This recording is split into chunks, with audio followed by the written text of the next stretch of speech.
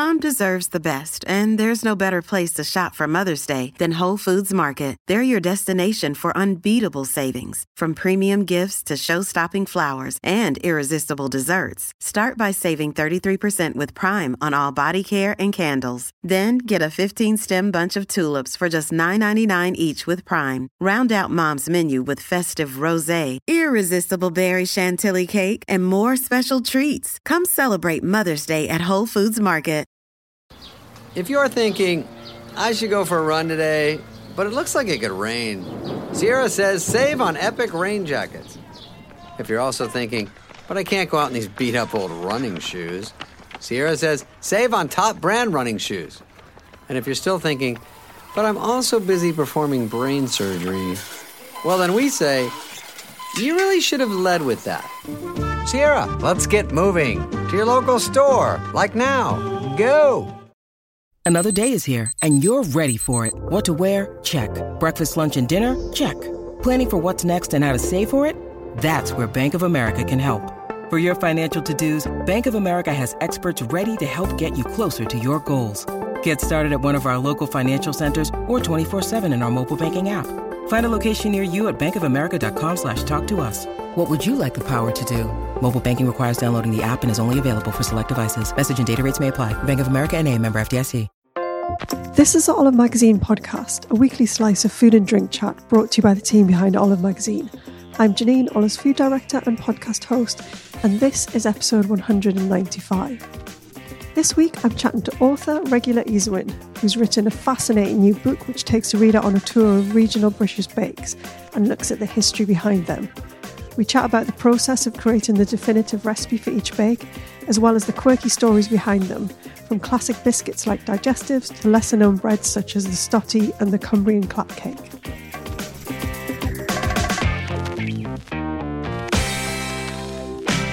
So I'm delighted to welcome to the podcast today, all the way from Belgium, Regula Ysewijn, who's author of a brilliant new book, A History of British Baking, called Oats in the North, Wheat from the South. Thank you very much for coming, Regula. I'm very delighted to be here. Thank you very much. And thanks for calling in from Belgium as well. This is our first international podcast, which is great. How is it over there? Are you guys, I guess you're in lockdown too? Yes, we are also in lockdown, but the sun is out. The weather's been amazing. So it's not that bad. I think it would feel very different if it would be raining and would be grey and cold. Of course, everyone wants to go out now and enjoy the weather as well. But I think, I mean, even if the weather would be bad, it wouldn't be better. It wouldn't be better at all. It just lifts the spirits that the sun's coming in through the windows all day. Yeah. What kind of things are you doing kind of, routine wise? Are you doing a lot of baking on the back of the book? Yeah. Yes, definitely. Yeah. I'm baking all day, every day, working on a new book as well. So really? I'm very busy. I'm very lucky to be busy. And my husband's here as well because he's working from home as well now. But the ground floor of our house is studio. So he has his part, I have my part, and we can go like, do you want a cup of tea? And we can hear each other, but we still have our own spot to be creative, which is fantastic. That is brilliant. Talking about the book, it's a real love letter to British baking, isn't it? And obviously you're from Belgium. And in the intro to the book, you say that from a very, very early age, you had a real fascination with British culture. I mean, where did that come from?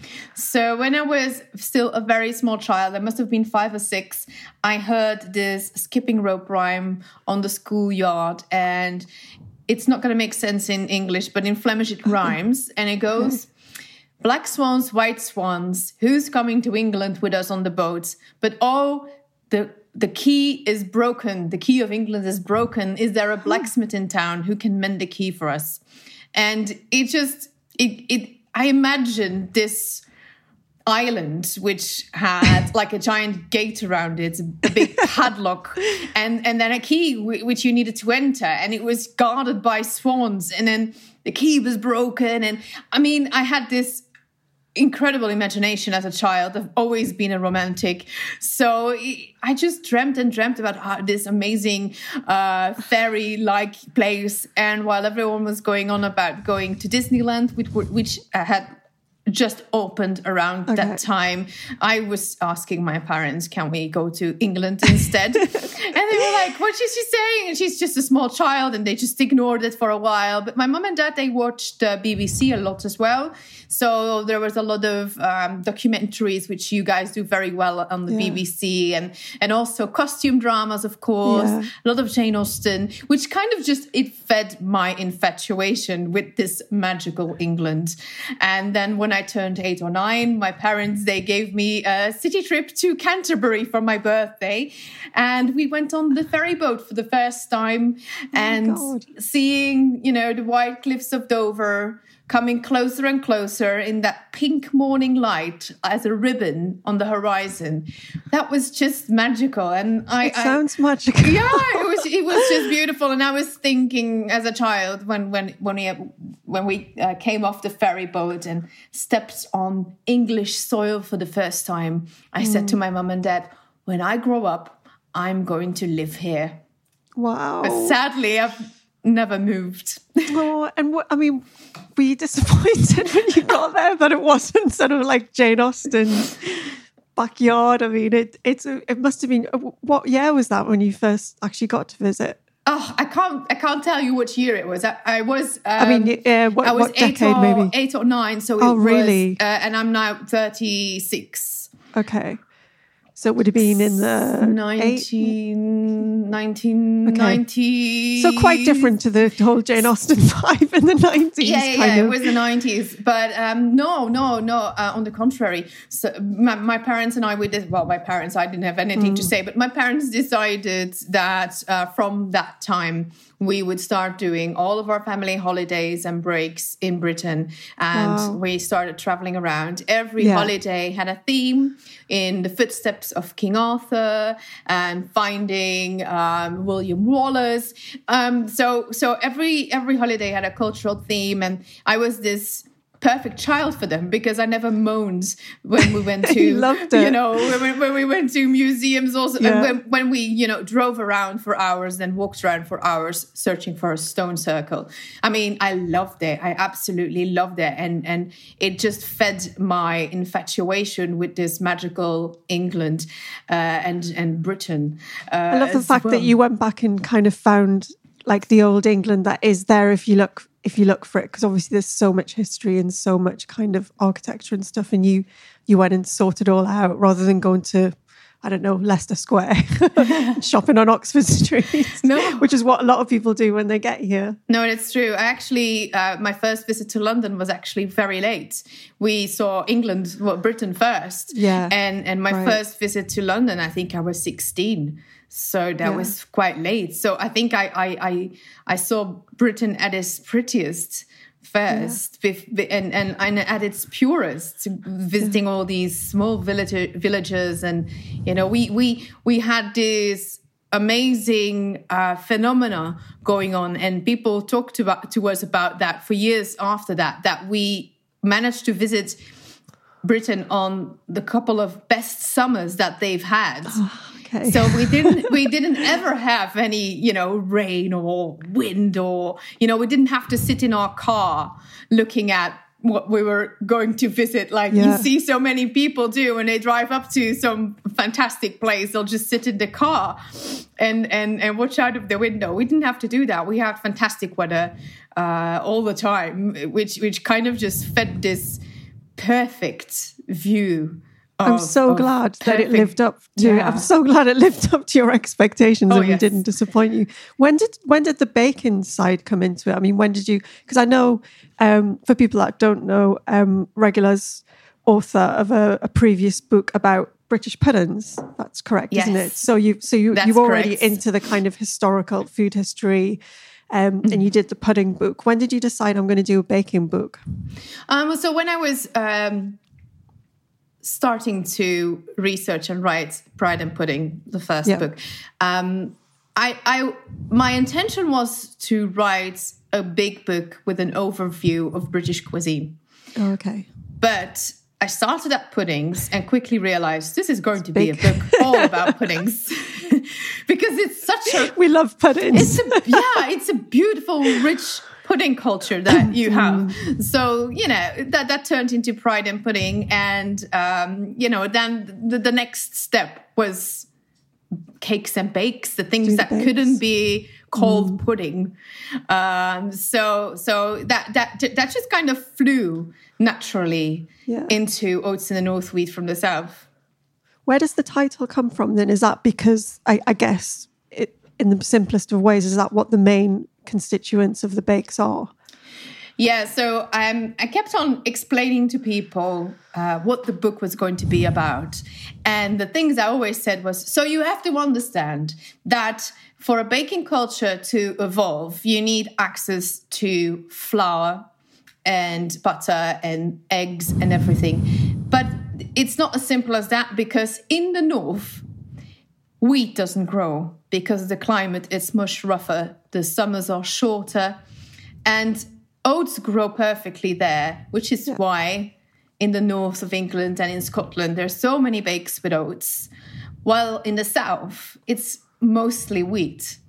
And all the bakes are much finer and much lighter. There's saffron buns and all that. And that has had an immense impact in how baking culture evolved in the different regions of Britain, because there's so many differences in climates and what you can grow there. And also there's so much import from the Caribbean, treacle, sugar, but also fortified wines from Spain, dried fruits. That also influenced the baking culture as well. So it's not just about, let's go and bake something. It's what's available to bake with. Yeah, and how it kind of develops because of that as well. Exactly, yes. Yeah. So each recipe, how many recipes are in the book altogether? Well, I should have counted before this. I'm really sorry. Me too. I always mean to just count them, and then I forget to count them, and then I count them, and then I kind of just lose my counts. But there should be 100. Yeah, there's a lot basically, and each recipe comes with like a potted history of the bake at the beginning of the recipe, so you end up learning so much about the bake as well. Did you start with the historical research and then go into developing the recipes, or did you do the both together? Or well, there are some bakes that I knew that had to be in there, just the traditional bakes. So those ones were already on my list. Things like the hot crust buns and Victoria sponge cake and the things that you immediately associate with British baking, shortbread, everything that was already there. And that was already a very long list.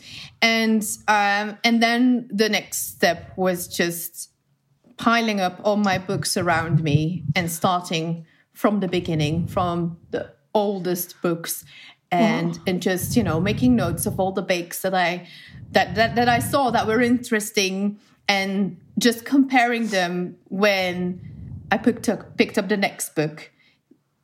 Looking through it, see, does the recipe or something that is similar, because, the names are different sometimes, and sometimes it's just called a very good cake or a very good biscuit.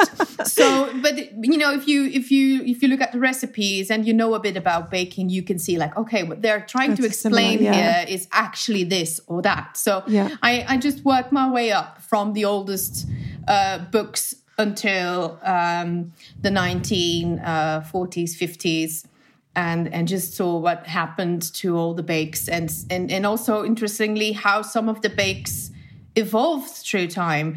There's a couple of recipes in the book that have, there's 2 recipes for a bath bun, because a bath bun in the 18th century looks very different from the 19th century and in the 20th century. So I wanted to include both recipes so people can see how it changed, because the preference in flavor, fashion, it changes, which it has an influence on baking as well. So the recipes evolved. Belgian bun, same thing. Also very funny because I'm Belgian and we don't have any Belgian buns in Belgium. So that's always very intriguing. And especially when my book came out in Belgium and in Holland, people were like, what is this Belgian bun thing? It's like, that's a very, very popular bun. You can see it in every bakery. There's a Belgian bun with this cute red cherries in the middle. So true. Yeah, and that looked very different at some point as well. It looked more like a rock cake. So it's very interesting to show people like this is how it looked in the previous century, and this is how it evolved and why, like what we know and see today. Stick around for more stories behind the bakes from Regula. What other sources did you get in contact with other food historians or kind of anecdotal evidence from people in various regions or anything, or did it mostly just come from your research books? No, so I also perused diaries from the period. So I've got a couple of diaries from 16th century, 17th century, 18th century, and I'll read those and see if there's any mention of food. So that helps a lot. Yeah. And I also peruse the newspaper archive, looking for mentions of bakes and see when the earliest mentions are of those bakes. So it takes a lot of time and effort. How long did the whole book take from like thinking about it to starting to research it to actually delivering it? It's hard to actually pinpoint it because I'm always working on different books. I mean, I was working on Pride and Pudding and already putting things aside for Oats in the North. But the actual research for this book was about a year. Wow. Yeah. And I mean, you can tell because it's not as in... It's very definitive, as in it tells you exactly where things or you've got all the different sources in there. So it's really nice because it's not like each recipe hasn't got pages and pages and pages, so you're so bored by the time you come to the recipe. But it's just got a nice little history of it, so you feel like you've got a nice entry point into it. And then when you came to refine the recipes, were you kind of taking a few different recipes and then trying to find the common elements, and then that's where you got your recipe from? Yeah, exactly. So I would have sheets with all the different recipes for one bake. Yeah. And I would just see like what are the most common uses of let's say, do they use mostly currants or mostly raisins, or or maybe they don't use raisins or currants at all? Do they use more eggs, or don't they use any eggs at all? Do they use cream? Some of the recipes can be so different that it was just a matter of looking at what appears the most. And I think it's always dangerous to say this is a traditional recipe or this is an authentic recipe. But I think if you look at historical cookbooks and you see so many recipes using the same methods, not actually copying each other, because that happens a lot as well. There are a lot of historical cookbooks that were plagiarized. But if you see them in different books and you can really tell, like, okay, this appears to be the authentic recipe for this bake, because that's how most people have done this bake over the centuries. And then it becomes, I think, authentic and traditional. Yeah. And of course, you're always going to get that thing of with home bakes. I mean, we were just talking to our producer, Ben, weren't we, who's Welsh. And I was thinking about Welsh cakes and how a little simple recipe like that, one family it'll use the same ingredients and the same method of cooking, but it might be slightly different in the finished thing. It'll still be a Welsh cake, but of course it's going to be different because your granny's going to make it differently from my mother or whatever. Yeah. So, and that's just normal. That's definitely normal. Funnily enough, today someone sent me a message on Instagram saying, like, I really love your book, but the Welsh cakes, you forgot the spices. My grandmother always used a lot of spices in the Welsh cakes. Yeah. And my Mrs. Beaton book also gives spices. And I said to him, like, well, you can add the spices and that's totally fine. It's your family recipe and it's delicious. But if you look at all the recipes that there are for Welsh cakes in the past, it usually doesn't use spices. And he was like, oh, that's really interesting. And that's what I think is interesting as well, because it's a humble bake. It's baked on the griddle. It's not a bake that's been made in the courts, in the castles. So it wouldn't have used the spices. And they would have started using it once spices became affordable. Mm. And it's just a great example of the sort of thing. I remember my grandma making, she used to call them girdle scones or griddle scones. It's the same kind of thing, it's that thing of, it was an easy throw together recipe that you could cook on the hob. You didn't have to turn the oven on for. But everyone's are going to be slightly different, but the methods are essentially the same. Yeah, exactly. And also, in what you say, like, what kind of research help did you do? Is I went to Scotland because I wasn't convinced that griddle scones would be sold as well as normal scones. So went to bakeries in Scotland and was amazed to see that on a bakery on the Isle of Skye, you could choose to have griddle scones or plain scones or sultana scones. So there was an absolute difference between them. And it was considered two different bakes and not as something that evolved from the other, which I thought was very interesting. So I actually went around and traveled, and I traveled for years and years to actually gather all of the information for Pride in Pudding and for this book as well, Oats in the North. And that is something I've been doing consciously for my books for 10 years, gathering that information, visiting bakeries. So getting and kind of straight from the horse's mouth, as we say. Exactly. From people who are making it every day. Exactly. Yeah. And asking people, like, a beautiful old woman in the street and asking them, like, so what do you make at home? What is the kind of biscuit you'd make at home?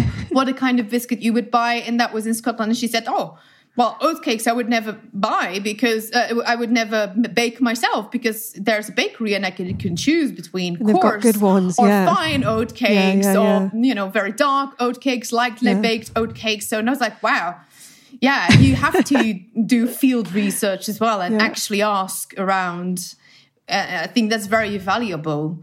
Like for the stotty cakes, for example, a friend of mine told me a story that she has a friend, and they had a very important visitor in the 1970s.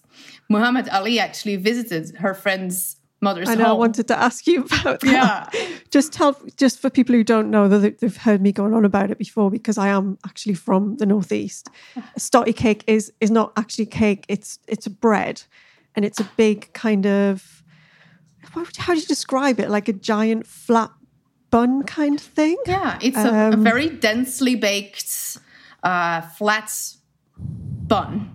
Yeah, and it's called stotty because we've got this word in Geordie, which is stot, which means to throw. So one of the legends is that they were called stotties because you could stot them off the wall. And they would bounce back because they were quite, they're not hard. It's just very, very dense bread. Yeah. But I'm absolutely thrilled to find out that not only Muhammad Ali came to Newcastle in 1977, but that he had a giant stotty cake. Yeah, absolutely. He had a massive stotty cake, and he also visited my friend's mother's home and had afternoon tea there, which is, it's just amazing to actually have someone in your friend circle who can tell you a story like that. Yeah. I mean, that's the kind of story you want for your book, isn't it? Exactly. And what she did was I baked different types of stotty cakes because a stotty cake from one bakery looks different than the ones from another bakery or from Greg's. We are still selling them. So I baked different versions of stotty cakes and took pictures of them, very detailed pictures of them, and sent them to my friend Emma.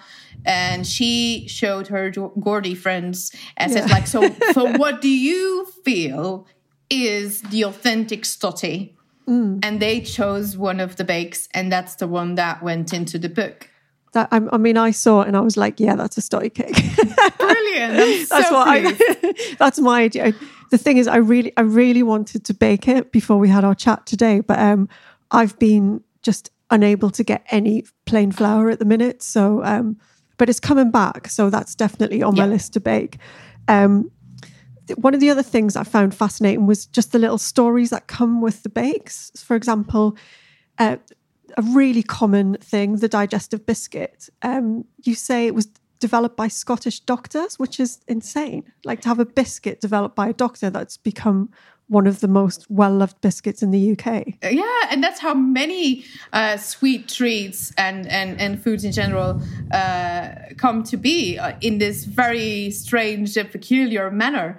I mean, that's why it's called a digestive, because they thought, that would be good for your digestive system. And it makes a lot of sense because there are a lot of grains in a digestive and oats in a digestive. So it is good for your digestive system. But it is still a biscuit as well. And you have to understand that in the past, sugar was medicinal. So that's how it often became associated to some doctor developing this biscuit that would be good for something. Yeah. So, I mean, as long as it gets the punters through the door, you know what I mean? I was going to say, let's face it, these days with chocolate digestives probably being one of the most popular. It's not really a health food. Another one, which was actually, I was quite fascinated by, was carrot cake, because for some reason, I guess because a lot of carrot cake has oil as the fat, I thought it was a kind of American import, but in fact, it goes back beyond that, and it was promoted as a healthy cake during the Second World War by the Ministry of Food. So they were the ones saying, there's a load of carrots around, let's bake it in a cake. Super trendy. Yeah, absolutely. It was, it was a bake for victory, basically. Use all the carrots that you have, because that's what Britain had a lot of. Little children were even given very big carrots on a stick so they could lick it like lollies. Really? Yeah. I can't really see that going down well. There are some fantastic images of little toddlers sitting on the streets, just licking just giant carrots on a stick. It's adorable. But it even goes back much further than that, because in medieval period, it was very common to use carrots in puddings mostly, but those puddings evolved into cakes.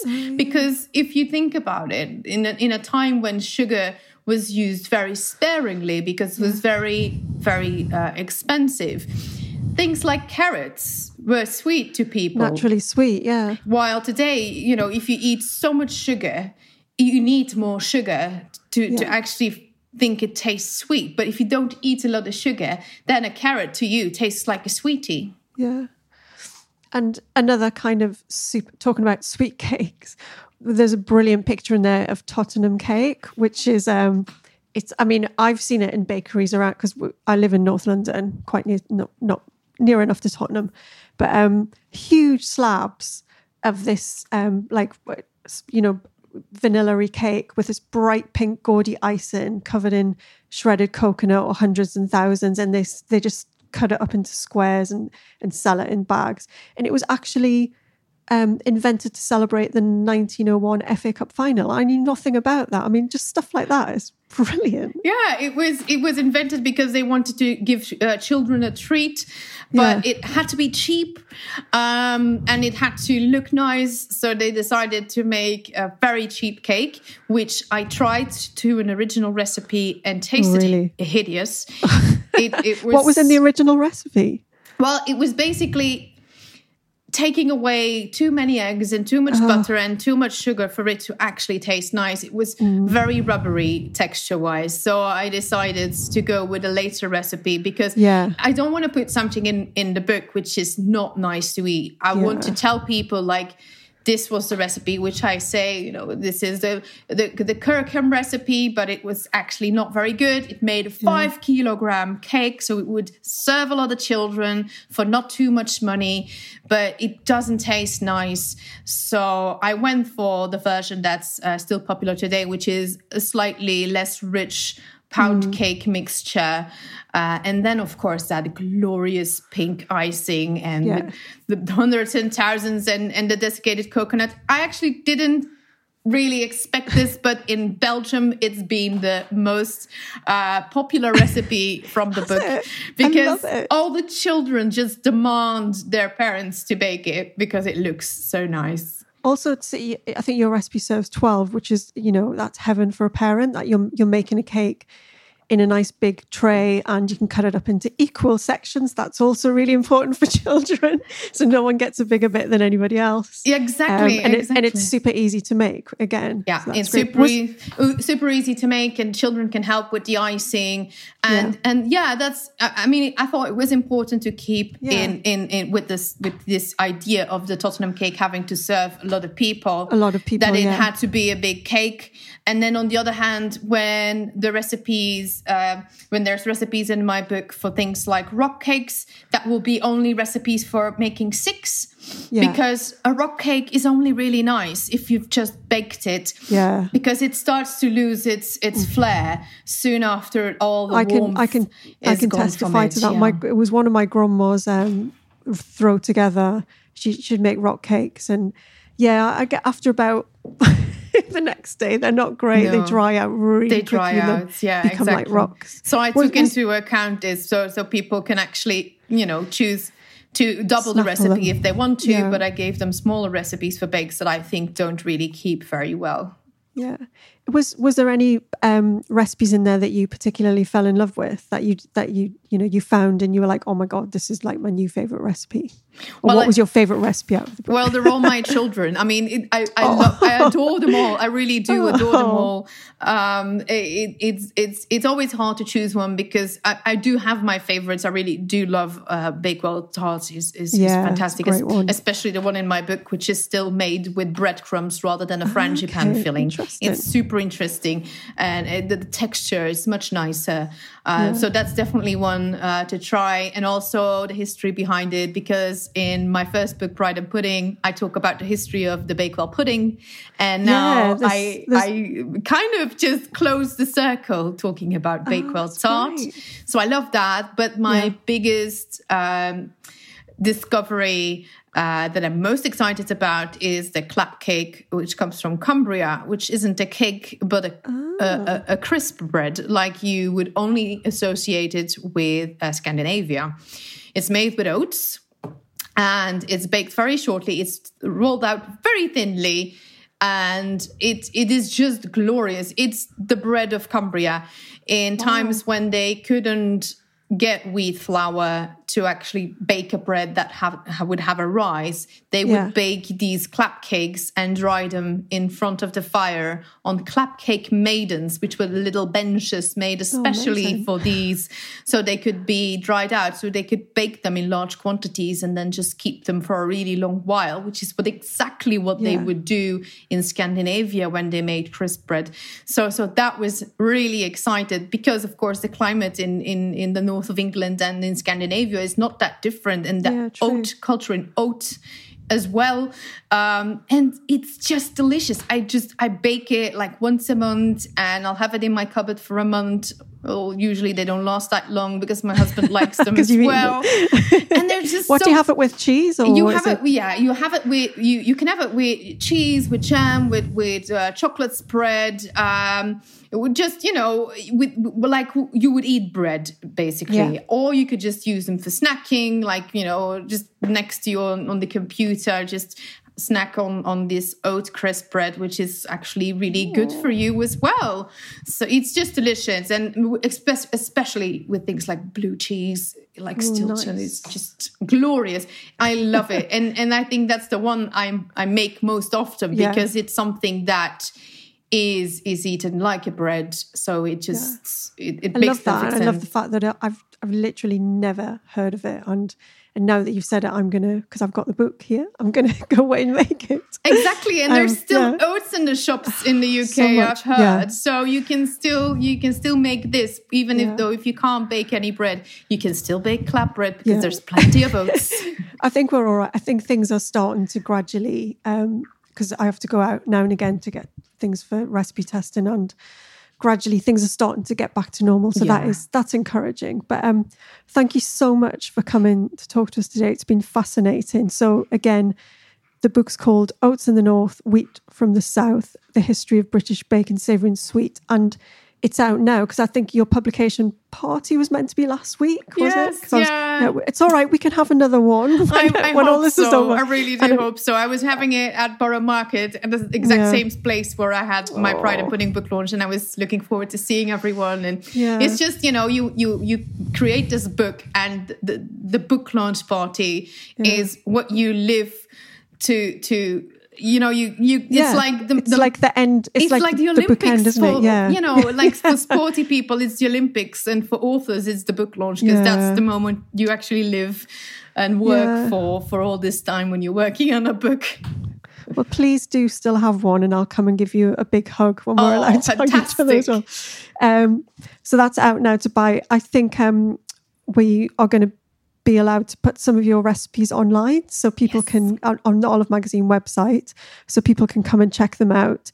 But they can also follow you at Miss Foodwise, is that right? On Instagram?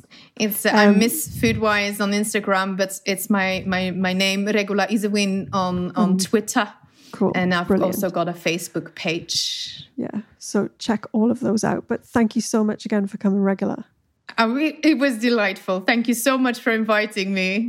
So that was this week's podcast. If you want to explore more of our back catalogue of almost 200 episodes, you'll find us on all the main podcast platforms and on our website, olivemagazine.com, where you'll also find tons of useful recipes, including some of the bakes we talked about in this episode and some great cooking advice.